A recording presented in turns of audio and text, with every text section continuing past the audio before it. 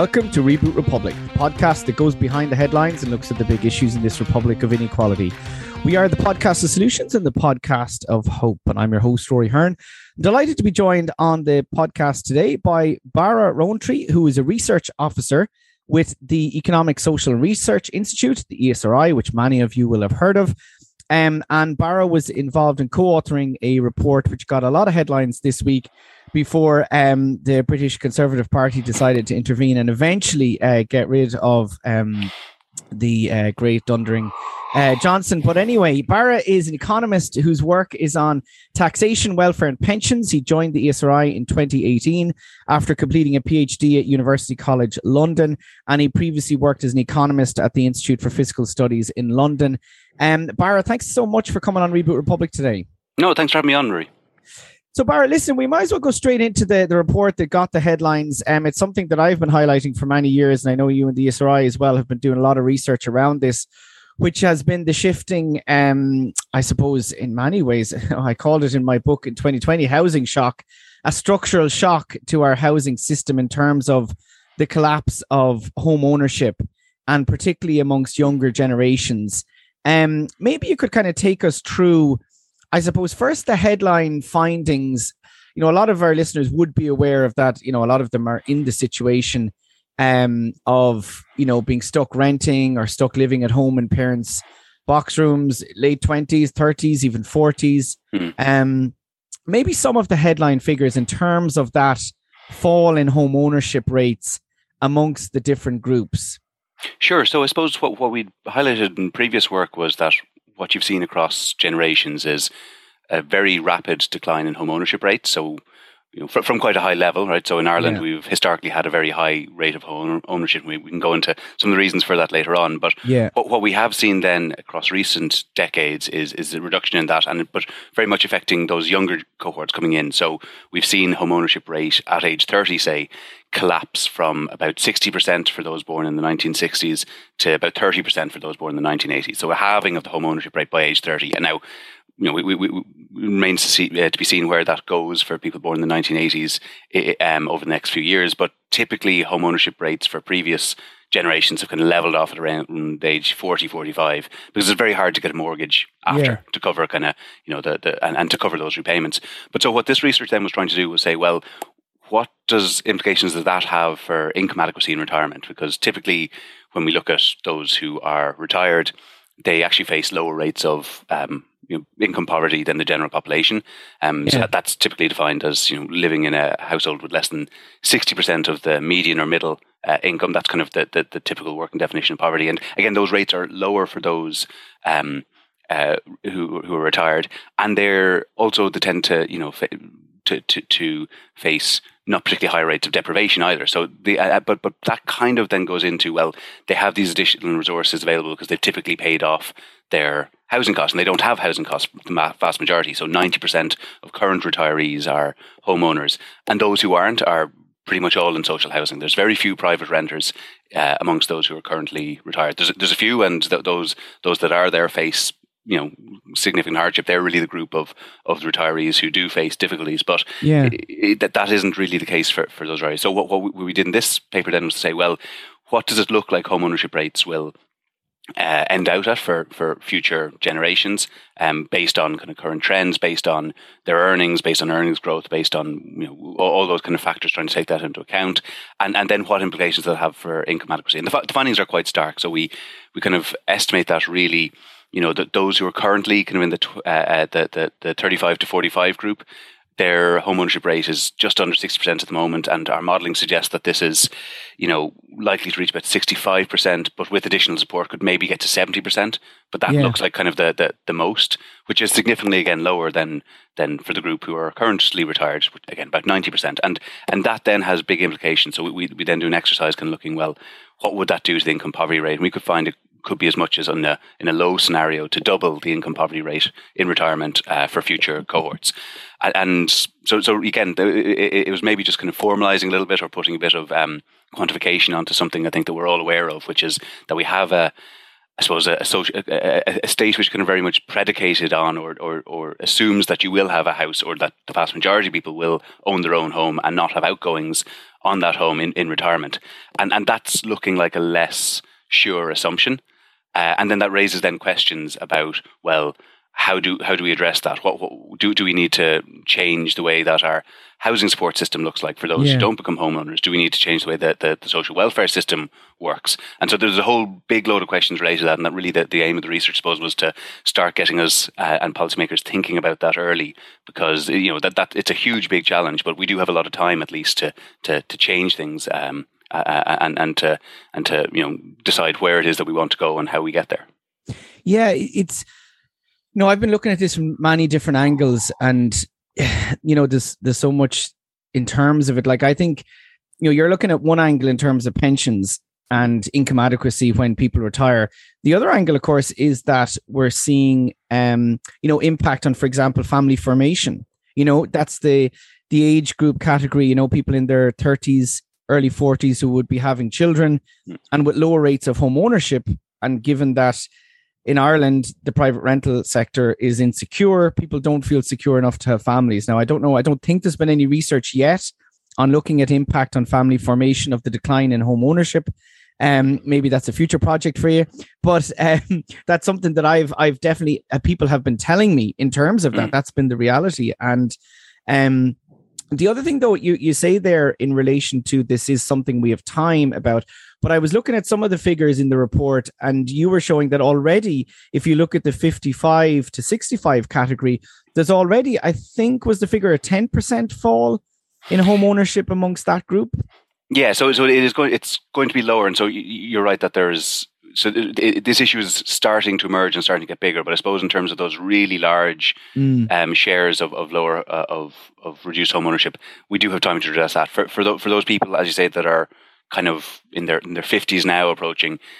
So if you look at each successive generation since like the 1960s, it's been about 5 or 10 percentage points lower home ownership by age 45, 50 across each generation. But then it really leaps down. It's over those born in the 70s and the 80s. That's where you see the biggest reductions. So there has been kind of a steady decline. And there's a question, we are coming from a very high base in terms of home ownership rates. And that's due to a particular set of circumstances, I suppose, about how really the Irish welfare state operated through the 20th century, right? And Michelle Norris puts forward this very, I think, interesting and convincing argument that really the focus of the Irish welfare state wasn't on education, wasn't on health, wasn't on welfare payments.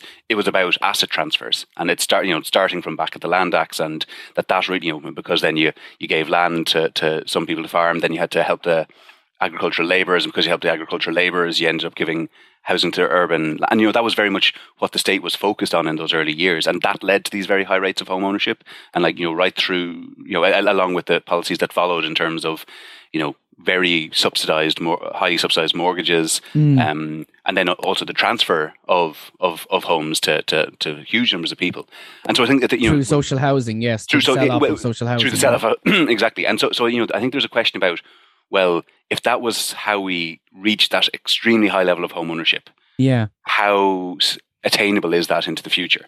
Because that's something that fine we could do when the Irish population was maybe a lot smaller and wasn't growing as fast as it is, and a lot of that housing was in quite low density in what was greenfield areas.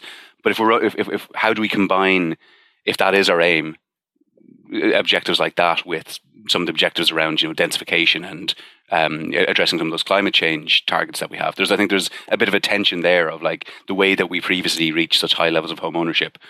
Is that compatible with other policy objectives and the size of Ireland as it is, and the suppose the settlement patterns of Ireland that it is?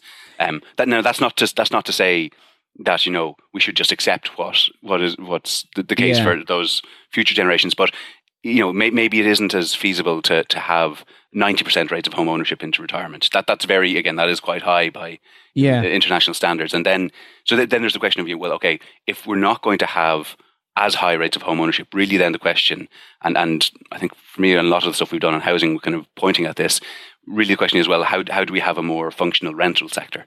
Because that really is where all the affordability issues are. Like for all that we talk about, house prices being very high, for those who can afford to buy them, their actual payments relative to their incomes, end up very reasonable and much the lower. mortgage payment is cheaper than renting. Exactly, and particularly if you account for the fact that a chunk of that mortgage payment is ultimately savings, right? It's not. Yes. It's not really like your real kind of housing cost. If you're got a mortgage and on a house is the mortgage interest plus whatever the insurance component is and all those bits and pieces. But it's not the capital repayment is really some savings, and so really where the affordability issues are is in the private rental sector, and that's a sector which has been growing over time. But there always has been these issues with the private rental sector, I suppose. Like if you go back, there's ESRI research from the late 80s through the 90s and the early 2000s pointing out, like in the private rental sector, there is a large chunk of people who face very unaffordable housing costs. Yeah. So this has always been the case, but now I suppose it's spreading further up the distribution in terms of there's a larger share of those in the private rental sector for whom rents are unaffordable. And there's also a larger share of the population who are renting. So it used to be a tiny share. And for much longer time now. And for much longer. Potentially for life. Yeah. And so then that raises the question, both like, okay, well, how do we want to deal with that? And, one of the ways is that, well, particularly and the interaction with retirement, the interesting thing there as well, that's where you really don't want to have high levels of housing costs, or it's not really sustainable to have high levels of housing costs into retirement because your income generally comes down. Yeah. And so, that they're a group for, well, how do we want to be supporting them? It's probably not the private rental sector that you want those who aren't homeowners to be in. It's probably much more about traditional social housing, be it local authority or AHB, approved housing body, or also cost rental, right? There's cost rental, particularly I think has quite a big role to play in this in the longer term, kind of, I suppose, addressing the housing problems, because if you're building that housing and the rents are tied to costs and the costs are determined today and incomes continue to grow, then 20, 30 years into the future, that cost should be relatively small compared to income. And so that's why it offers, I suppose, quite an attractive long-term solution. Yes. For many of those who in retirement, then that hopefully that housing cost will be quite small, even of their pension income. So that, I suppose, that's one of the means in which you can look to address it. But there are also probably there's also going to be some who probably for whatever reasons of circumstance and how their lives kind of pan out in life events, maybe later in life in their 50s or 60s, mean that they might end up renting. So you need to then, I think, look at and have a residual and kind of a much smaller element of housing supports and kind of a restructured scheme of housing supports, because that's something, again, we published research on a few weeks ago, just looking at how we do housing supports in Ireland. And it's for those who get into the social housing system, it actually does a lot to mitigate their housing costs. Their housing costs are low both in absolute terms and relative to their incomes. Yeah. But then there's lots of low income private renters who don't get any support.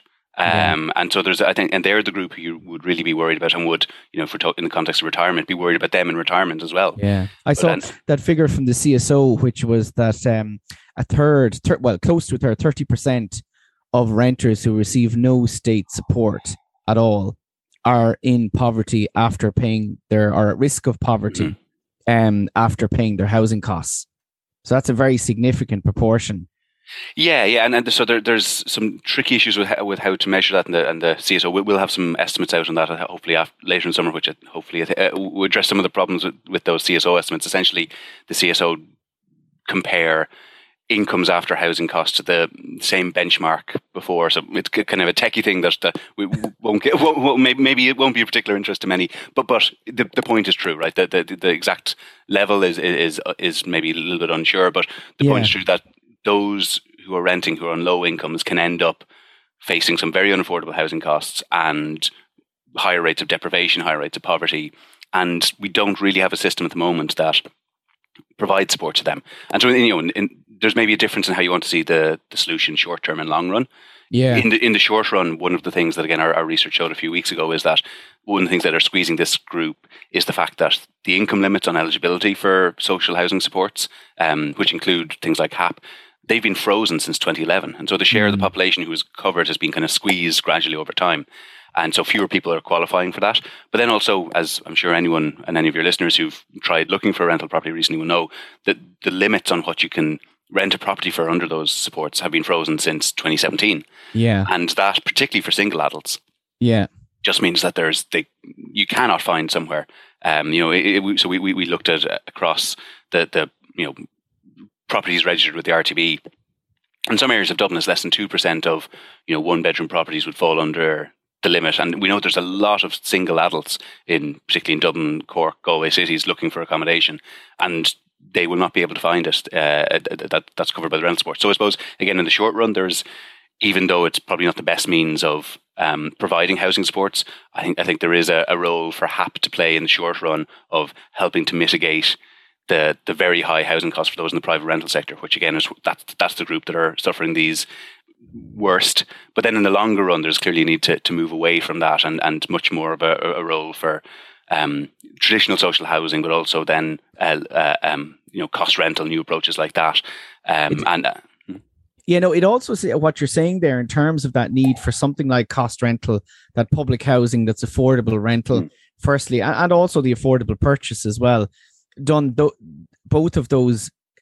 The question is, are we doing even sufficiently as what's set out in Housing for All? And I know that's a policy area, but what your research is raising is that there is probably an even greater long-term need for that expansive public forms of housing provision.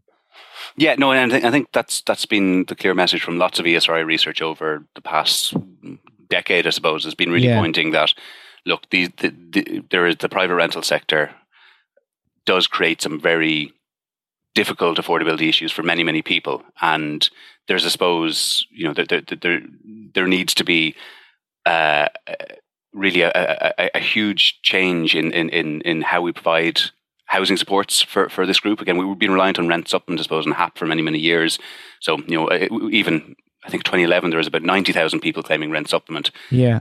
So it's not like HAP is, I suppose, a brand new approach. No. It's a continuation and in many ways it's better than rent supplement what went before. Rent supplement, you couldn't work more than 30 hours a week while getting it. So in some ways HAP improves and things, but it's kind of a continuation of what went before.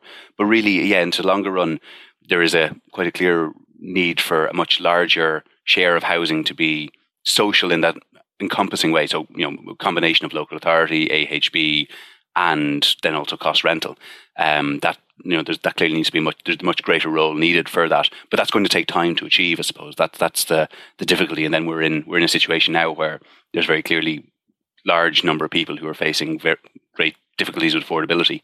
And so again, I suppose you have to have a short run and a long run kind of solution there. If we were to just leave it till we provided sufficient amounts of social, local authority, AHB, cost rental housing, that would be a long, long time, right? And so there needs to be kind of, I suppose, a dual prong approach to having at least some kind of subsidization of private rents as we bridge that gap. And does it even, beg the further question then? So you have, the medium, and again, I would argue with the government in terms of scale and speed at the moment that there is more could be done. But anyway, let's take it at that we agree that, there's this need for a significant ramping up of public provision. As you say, that's anyway, it's medium term or, I think there's ways. It'll be achieved. I think it's more likely to be achieved in the medium to long term. Yes. In terms of, it's not going to solve people in the next, 5 years or even year or 6 months who are in rental crisis. The question then you say subsidy HAP is there and, that does provide a support for people, but there is issues around, massive issues with security of tenure around it. And as you raised in your report, and I've done my own research, issues of discrimination and exclusion as well of HAP recipients within the private rental sector. But then it also raises the question, I think, of rent limitations and rent, controls and, rent reductions, and how do we make rents at the market actually more affordable? Have you looked at that? So I haven't. Some of my colleagues have done stuff. They so Conor O'Toole and Rachel Slaymaker kind of do a lot of research on housing, and it's on the ESRI website for anyone who's interested. But they've looked, for example, at the rent pressure zones, and I think their conclusion is that there is a role for it for those kind of things, but that there are risks that go alongside it. And we've seen this in Ireland, but also internationally in the past, that if you end up having very widespread or very kind of strong rent controls, what that can lead to is, I suppose, landlords pushing those units out of the rental sector.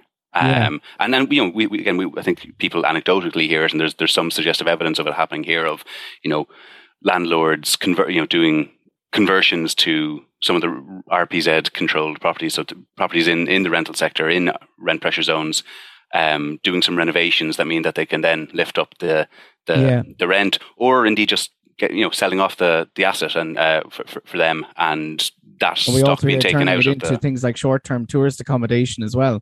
Sure, yeah, and so from that point of view, there's certainly there is a role for rent controls, but they do come with them, particularly in the longer run, some, I suppose, unintended or undesirable consequences. So it's there's a degree to which they're part of, I suppose, the policy toolkit, but they probably shouldn't be to the forefront, because fundamentally, particularly I suppose in that kind of like medium to long run, we just need a lot more supply, right? And particularly supply of cost rental, of AHB, of local authority housing, but we need a lot more supply of housing in general. So the estimates that's usually kind of talked about is 30,000 houses a year, but that essentially seems to be predicated on a relatively steady headship rate, which is the number of people per house, and in Ireland that's relatively high.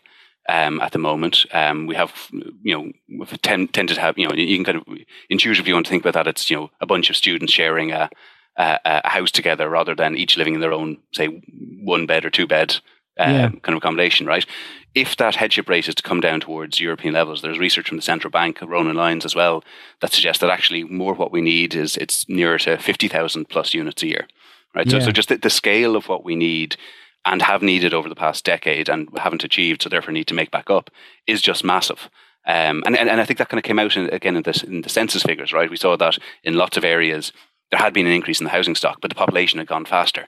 And we were starting from a position whereby we already didn't have enough in many of these areas, houses per people. So just the scale of what needs to be done is so huge. And like, we're not near getting there yet, but the number of completions is increasing, but it's still well below where it needs to be, and it needs to be where it needs to be for a sustained period of time if we're going to ultimately have kind of a functioning housing market, I suppose. And on that, the issue of how much do you see, it's something that, that the evidence is across the world, and, I've pointed out here as well, in terms of what's called the increased financialization of housing, that increased commodification of housing, the treatment of housing not as an individual asset, as, it's someone's, home, but actually as an investment asset, like a property investment. That, you referred to earlier the years of, the 1960s, 70s, 80s, when we got to high levels of home ownership. There wasn't that financialization of housing, commodification of housing. The primary purchaser in the market was pretty much homeowners, full stop. Whereas now you have, in terms of the provision of supply, because I'm even thinking of the rental, and, the increased commencements, the increased supply, a significant proportion now of that, particularly in the Dublin region, is apartments which are built to rent, very high, rents. And you also have, the ongoing purchase of property as an investment, not as a home. That is a further challenge in terms of trying to provide affordable housing and a market that's, where rents aren't constantly rising. Yeah. So there's a few things there. So maybe just to pick up on kind of like the role of maybe the build to rent and those. So the way I would kind of look at that is that really where that property is being provided, they're not affordable for the vast majority of people, right? But there is a group for whom they are and for whom they're attractive. And if that isn't there, I suppose the way I would look at it is that the risk is that those people shift further down the market, as it were. They start looking at the properties that are affordable for other people, and because they can pay more, they bid up the price of housing in those areas. So I think there is a role for that kind of build to rent and investor-led housing in just ensuring that there is housing there for particularly lots of, say, the staff coming in with the tech companies and the like, that there is a role for that, because if that's not there, and what evidence does show from elsewhere is that kind of tends to divert those people from other sources of housing, right? So it's not directly affecting the affordability, but if it wasn't there, things would be even worse, would be the way I kind of see that, right? But in terms of the financialization of housing, I think that's an interesting kind of general point, right? Because it's something we've seen around the world, and certainly it happened in Ireland, right? Mortgages weren't really a big thing until, particularly for the banking sector, until the late 80s, right? It was, and even mortgages wasn't that big. It was mostly building societies and even building societies had a much, the share, I suppose, of people who could expect to get a mortgage was much smaller back then as well, right? So, but we had this real liberalization, if you like, of the financial sector and its involvement in housing back then, and that has, I think, contributed to some of the trends in house price we've seen. But so too does, say, the tax treatment, right? We got rid of rates back in the 1970s, and that domestic rates, I should say, that was the equivalent to local property tax back in the days, and then we had a 40 year period where there's no local property tax. That's something which can kind of dampen a bit of the price volatility. We also have, in terms of, if you think about most individuals, the largest asset that most people will buy is their house. And we effectively have made any of the capital gains you get on housing completely tax-free, right? Because there's a principal private resident relief for capital gains tax.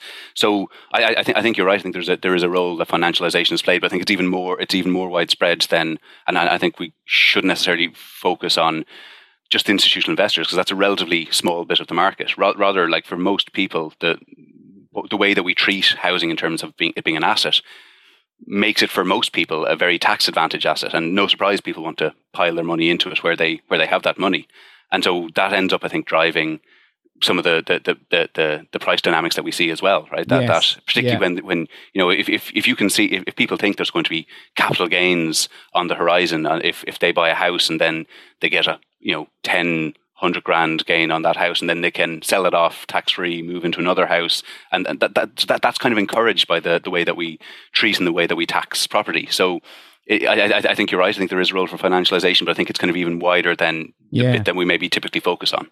Yeah, no, I think you're right. I think that the bit that you're right on, the bit that I agree on, is the way in which not institutional investors, but ordinary people across the country who have money treat housing as a property investment and engage in all sorts of practices. And you're right, the tax treatment of property facilitates that. And we do have, the issues of, flipping property. We know people are currently buying property within the market to rent it out, or, they're not purchasing it as a home. So that is a real issue. On the institutional investors, I do disagree. I think that the idea, first of all, you could argue at some level, yes, at a niche role, they might have a role in that, but I think their dominance in the market now, they actually are very, very dominant, particularly in Dublin, the Dublin region, when you're looking at, engaging in the purchase of thousands of units, and the building and the supply argument. Again, similarly, I would think that, this argument that, well, if they weren't there, things would be worse. Well, I don't agree, because I think if they weren't there, you wouldn't have the pressure on land prices. You also wouldn't have the same pressure on, and you could argue, well, someone else would just come in. Well, I don't know.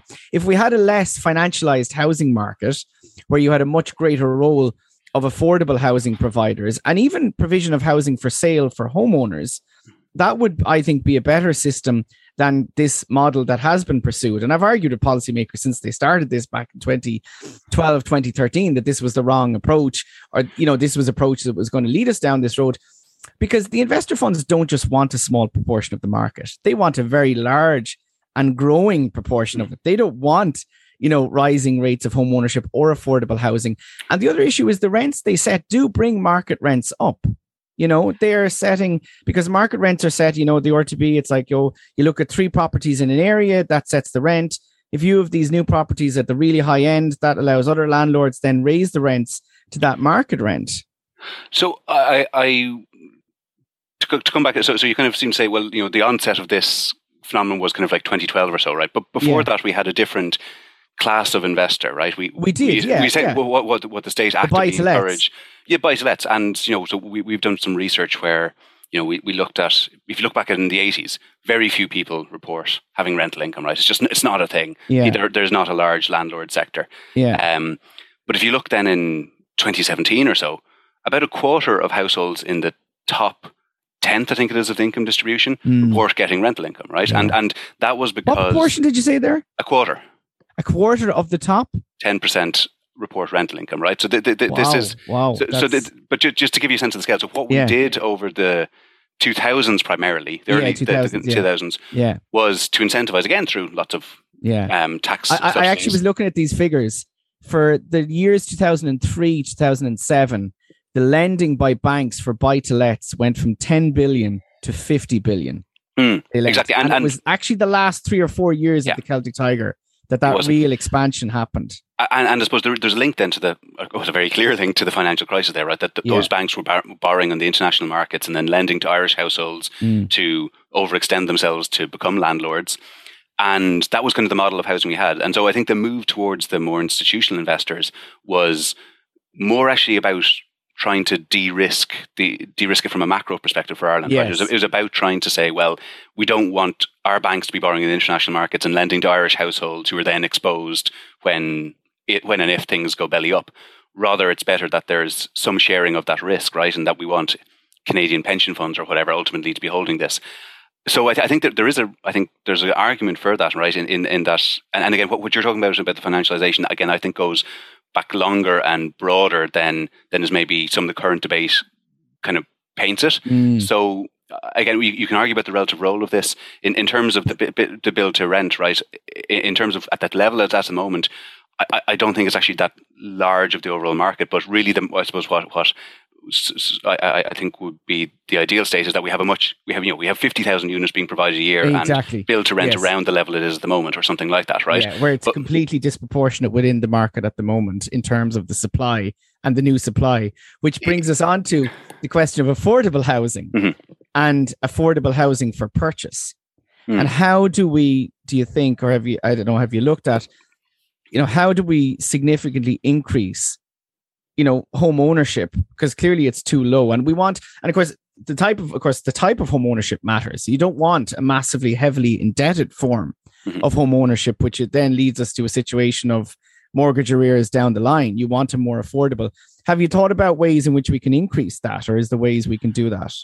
So I suppose first the question is, well, what is the level that we want, right? And I suppose in one sense you could think about, well, the state could be tenure neutral if there was a more functional private rental sector, right? So the level of home ownership that you ideally want to target probably depends on how functional the rental sector is and whether you can make that affordable.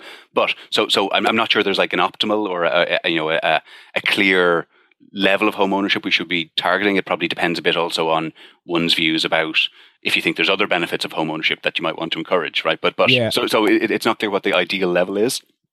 But if one did want to increase it, some of it does come back to, and this isn't the only one or even the dominating factor, but for me, one of the clear roles for policy is in the taxation of land and housing. Yeah. So it being able to, because some you could at least address some, and I don't think it's by any means all or the only thing, but some of the costs and some of the volatility in those costs of the housing come from the fact that we have land valuations which vary phenomenally, and we have we can end up having again those capital gains which aren't taxed potentially when they're realized, but also our taxation of land more generally, right? We have a local property tax system, then we have a business rate system which makes no sense at all. It only applies to certain commercial premises. It doesn't apply to land more generally. And so there, if you were to look at a more widespread reform to that, I think you could reform business rates in such a way that it encouraged actually more land near urban areas to be put on the market, and I think that kind of can help what you're talking about in that it can encourage the land which is near cities, near towns to be put on the market, and that can kind of help, right? And so there's a role for taxation in shifting that, but it's not the only thing. Like I'm sure there's others who have better and thought more widely about this, but for me there is a role there. Yeah, no, I think that's a very important point, the question of land and the availability of land, and it's something that NESC have done a huge amount as well on. Have you a view on the proposed the change in terms of the land value tax, or the new land? The new zone land tax, zoned land tax.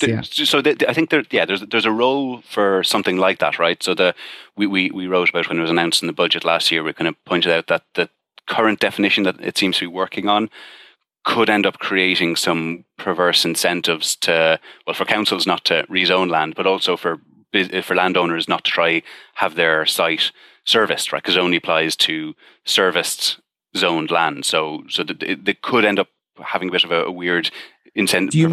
I actually remember reading that at the time. Your analysis, you were saying that essentially if a council it would disincentivize a council from zoning land because then they would have to pay the tax. No, so more so that, do you, by putting in place the zone land tax as currently structured, do you end up putting political pressure on councils for people coming and saying, oh no, don't zone my land, I don't want my land zoned? Yes, is there a risk that we end up zoning less land than we might like to? So I think that no, I don't want to make too big an issue of that, but I think that's can just, that's on the margin. That looks like it could be a bit of an issue, but in general, the idea of a zone land tax or something like that does make sense.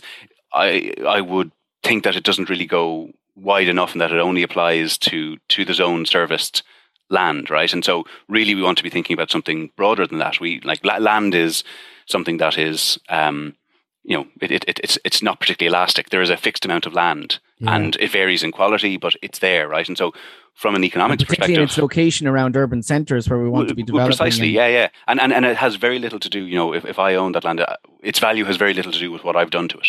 Just the land component. The premises on it might, but the land component of it has very little to do. It's just there. It's fixed supply, and from that point of view, there is a very strong economic case for taxing that more heavily, right? Because ultimately it can't respond. It's one, and so this is why you tend to kind of economists saying that, well, property and land taxes are the least damaging forms of taxation.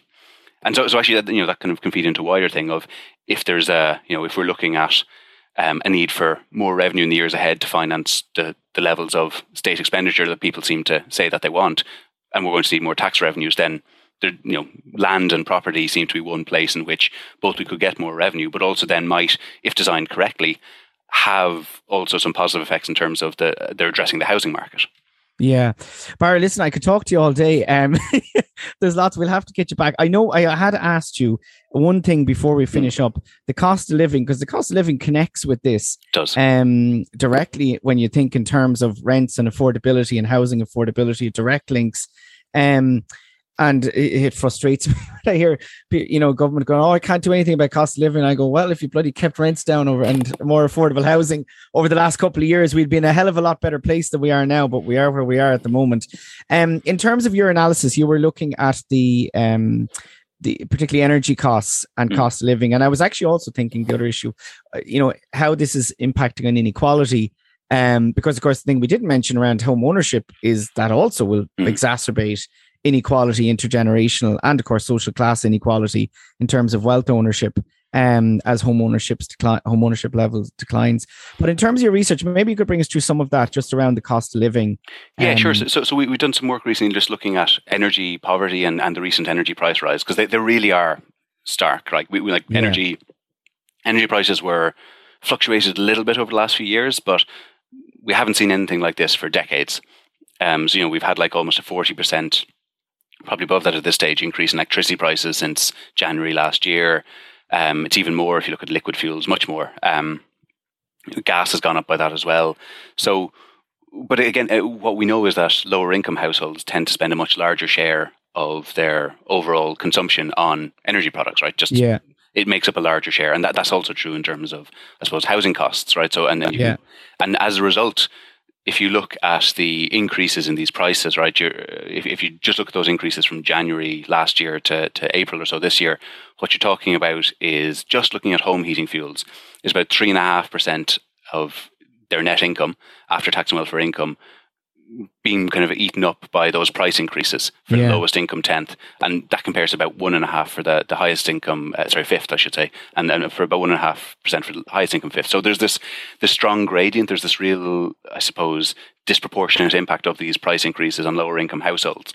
And then it also, in terms of, energy poverty, can look and think about it in different ways, but a measure the government previously used is spending more than 10% of your net income on energy services. And so if you look at that, in 2015-16, the energy poverty rate was about 13% on that definition. We estimate that now, accounting for just those price increases that we saw through to April, it's about 29%, right? And likely to go even higher if energy prices continue to rise, which they certainly have over the last month or two.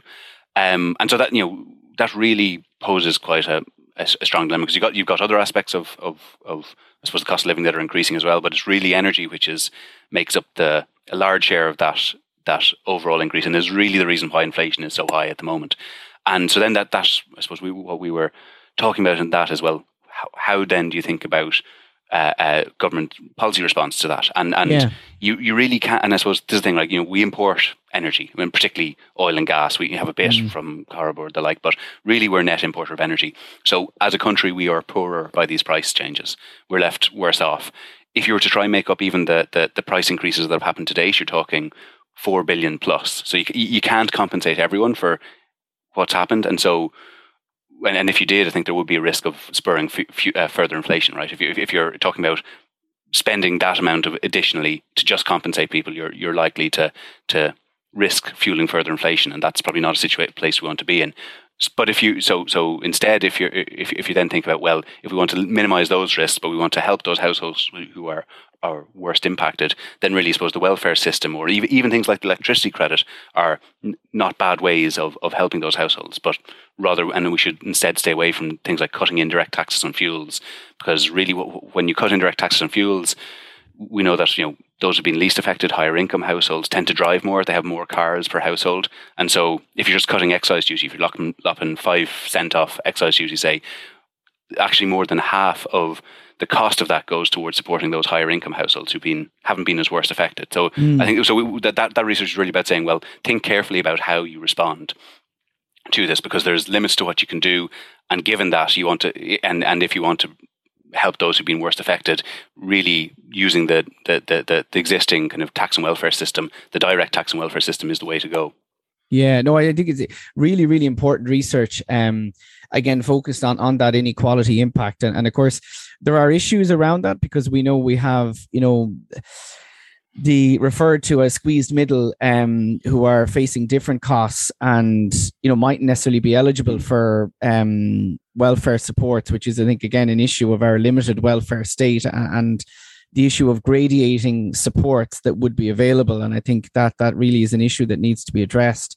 Did you look at much at how, like, households where the housing costs, like rent, were combining with energy costs in terms of pushing further into potentially pushing into poverty, or how these kind of intersection of these, because costs are hitting people? Yeah, so we're doing some work on that at the moment. Hopefully, be out towards September. So looking at that, not so much as this moment in time, but really looking, I suppose, over a longer period, over the last 10, 15 years, what accounting for those kind of costs does to our perception of income inequality. Because it's actually a really interesting thing, right? I think often the way we discuss Ireland is sometimes maybe shaped by the discussions that we hear of the US and the UK. Yeah. But really, what has happened in Ireland over the past 30 years is quite remarkable and almost unique in Europe, right? That we had a very strong growth in household incomes, so much strong, and a lot of that was catching up the fact that we were so poor for so long, that was really only after we joined the EU, and even only a few decades after that we really started to grow and people's income started to grow, and that we converged towards those kind of European norms. So on a kind of an average level, that growth wasn't particularly surprising or unique. But what is really interesting, and I think, and something that we've tried to highlight in previous research, is that actually, if you look at all the measures of income inequality, Ireland saw a reduction, and quite a large reduction over time in typically it's measured by something called the Gini coefficient, which is essentially goes from 0 to 1. 0 is if there's perfect equality, everyone has the same. 1 is if one person has all the income. But what you see is a reduction in that from about kind of 0.33 to about 0.28, which is a really big reduction. If you look comparatively across Europe, France is the only other country to have seen a reduction in that, right? And so there's this, I think, really interesting story that we need to understand more about. How did Ireland manage to achieve the levels of growth it did while it being relatively broad-based compared to other countries? You can say, well, it mightn't have been as broad-based as we would have liked it to be, but the thing is, relative to other countries, it was a lot more broad-based. And I think there's an interesting thing there to understand why that was, and how, how was that intentional? Did we set out to achieve that, and what were the policies that did achieve that, or was it just happenstance? Was it just because of changes in demographics and things like that? So, but I think there's does that then withstand? I suppose would be your question of when you account for things like housing costs and the like, right? Exactly, because I actually did research specifically on that with TASC. Yeah, I wrote a report in 20. You probably have read some of these, or maybe not. But I wrote with a colleague of mine the 2016 report on equality in Ireland, economic inequality, and kind of the analysis that we were developing was that yes, Ireland was more equal in terms of, we were kind of mid-table income inequality wise, Gini coefficient. But when you start to account, well, you look at wealth, for example, we are on the higher end of inequality in terms of wealth. The other thing around income was that you could look at it, which I know you're well aware of, the pre-tax income inequality level and post-tax income inequality level. And that what was happening was we were having, and still do have, quite a bifurcated, divided labor market between those on very high incomes, often related to fintech, and then we have what we would call the domestic hospitality economy, and that the welfare system was doing this massive role of transfer and leveling up incomes. Yeah. And I think in part, if you look at that, we did maintain a welfare system, whereas perhaps, the UK, for example, and the US, obviously not having the same income, but our welfare system is almost completely income orientated. And what we don't do and didn't do was invest in things like public services, housing, childcare, and these health, for example. And so these costs are much higher in Ireland. And so the Gini coefficient will say we are more income equal, and you compare it to, Sweden or Denmark, but actually then households in Ireland face these really high housing, health, education, childcare costs. Yeah. No, so I think there's a lot of that is true and fair, right? So in particular, I think you do want to account for things like housing costs, if housing costs have been so volatile, and that's again something that we're looking at the moment. But also, so your point in terms of market income inequality, actually what seems to drive that, and there's been a lot of research into that in the last few years, but what drives that isn't so much the bifurcated labour market, but rather it's the fact that what we tend to have is lots of households with two earners, and then actually quite a high share of households without any earners. And now that's changed over time as unemployment rate has come down, but it still is true, right? There are a surprisingly high number of households where there's no one in paid work, and we maybe childcare is one of the reasons for this. And you see it's particularly low levels of employment, even relatively for lone parents, right? But then also we have quite a large number of single adults who report having some disability and very low rates of employment among that group as well, right? And so that, I think that's maybe the thing that drives the very high levels of pre-tax and welfare market income inequality, then necessarily the fact that we have Google and Facebook and then hotels. Yes, right? That's a fair point, absolutely. And again, that comes back to our income thresholds for welfare support as well, the cutoffs. And the way that we kind of, I suppose, segment them, right? We have the way our welfare system works is that we have essentially the idea that, well, you're out of work or you're in work, when we know that the modern labour market is much more different than that.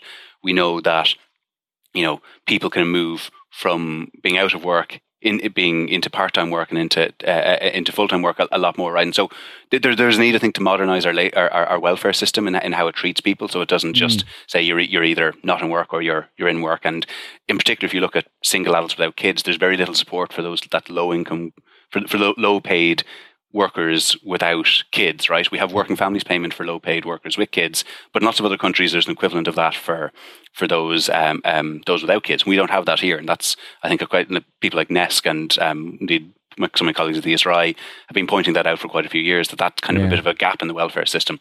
And then finally, just on the wealth point, I think so. Wealth inequality is always higher than income inequality, and a lot of that has to do with age, because it's if you look at people in their 20s and 30s, let's do that.